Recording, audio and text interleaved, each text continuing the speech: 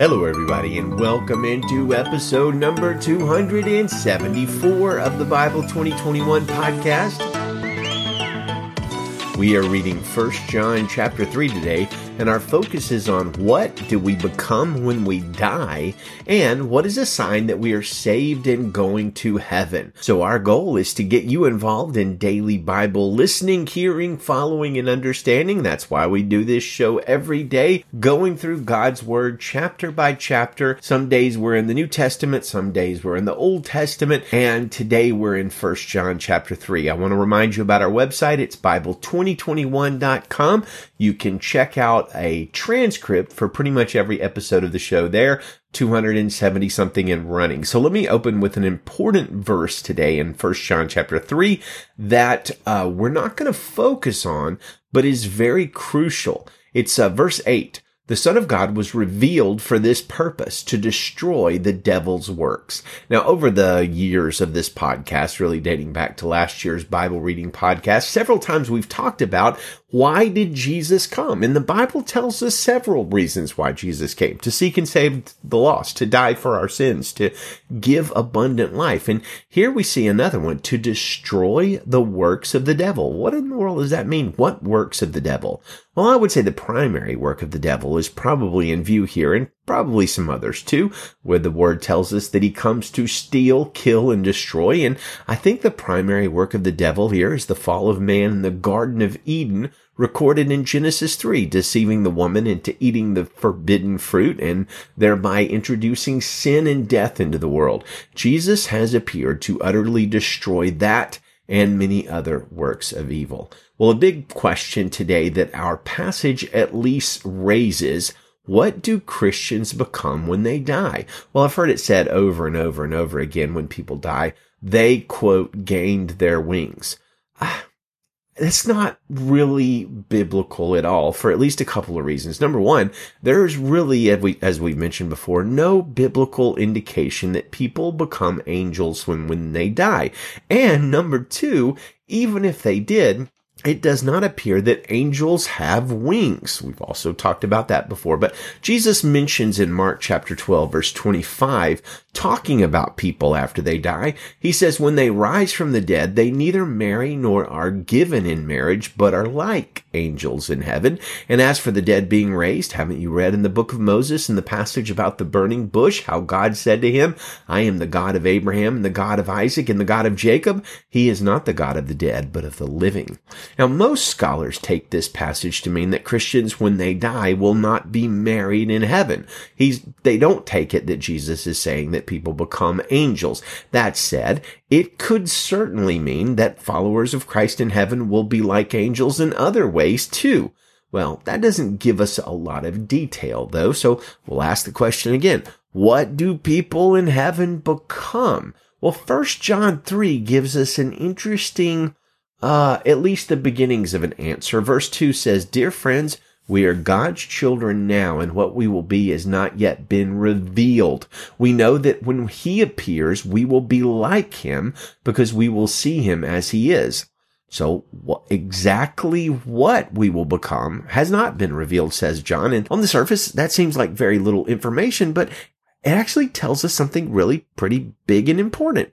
God's children appear to become something different, maybe, after death. And that something, according to John says, what John says, will be like him. Well, what does that mean? How will we be like Jesus? Now, John doesn't specify, but maybe Paul, we can tag him in and he can give us a few clues in 1 Corinthians chapter 15, verse 35. Paul says, but someone will ask, how are the dead raised? What kind of body will they have when they come? You fool! What you sow does not come to life unless it dies. And as for what you sow, you're not sowing the body that will be, but only a seed, perhaps of wheat or another grain.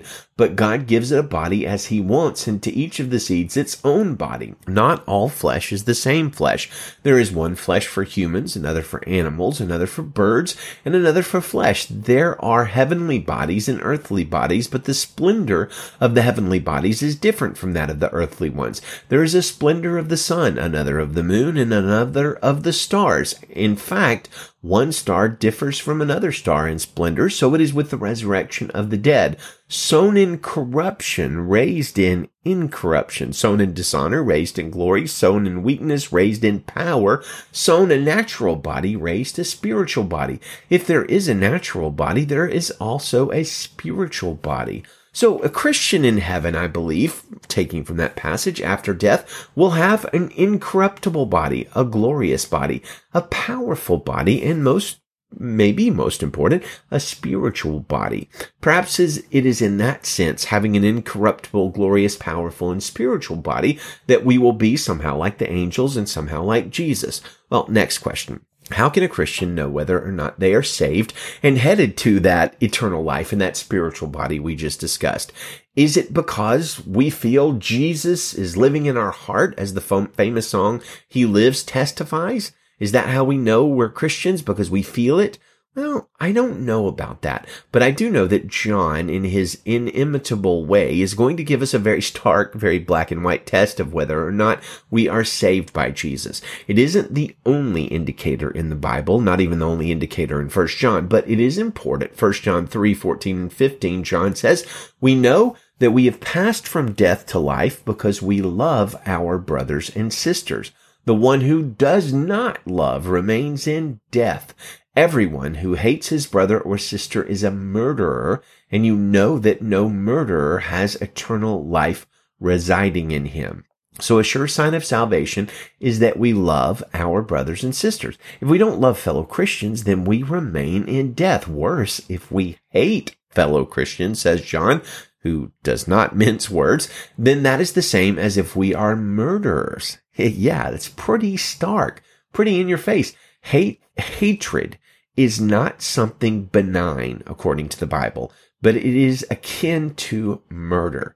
How do we practically show that we love our brothers and sisters? Well, John gives us at least one way in this passage, and he's going to expand on it in tomorrow's passage. 1 John 3:16 and 17 says, "This is how we have come to know love. He laid down his life for us. We should also lay down our lives for our brothers and sisters. If anyone has this world's goods and sees a fellow believer in need but withholds compassion from him, how does God's love reside in him? Little children, let us not love in word or speech, but in action and in truth." What a challenge. And friends, it teaches us love is not a warm feeling. Love is not merely saying the words, "I love you." Love, a biblical love, the kind that we're called to, is expressed in action and sacrifice and laying down our lives for each other and helping with needs. Well, let's go ahead and read the whole passage. 1 John chapter 3, verse 1. "See what great love the Father has given us, that we should be called God's children." And we are. The reason the world does not know us is that it didn't know him. Dear friends, we are God's children now, and what we will be has not yet been revealed. We know that when he appears, we will be like him because we will see him as he is. And everyone who has this hope in him purifies himself just as he is pure. Everyone who commits sin practices lawlessness, and sin is lawlessness. You know that he was revealed so that he might take away sins, and there's no sin in him. Everyone who remains in him does not sin. Everyone who sins has not seen him or known him. Little children, let no one deceive you. The one who does what is right is righteous, just as he is righteous. The one who commits sin is of the devil, for the devil has sinned from the beginning. The Son of God was revealed for this purpose, to destroy the devil's works. Everyone who has been born of God does not sin because his seed remains in him. He is not able to sin because he has been born of God. This is how God's children and the children of the devil are become obvious. Whoever does not do what is right is not of God, especially the one who does not love his brother or sister. For this is the message you have heard from the beginning. We should love one another. Unlike Cain, who was of the evil one and murdered his brother. And why did he murder him? Because his deeds were evil and his brothers were righteous. Do not be surprised, brothers and sisters, if the world hates you.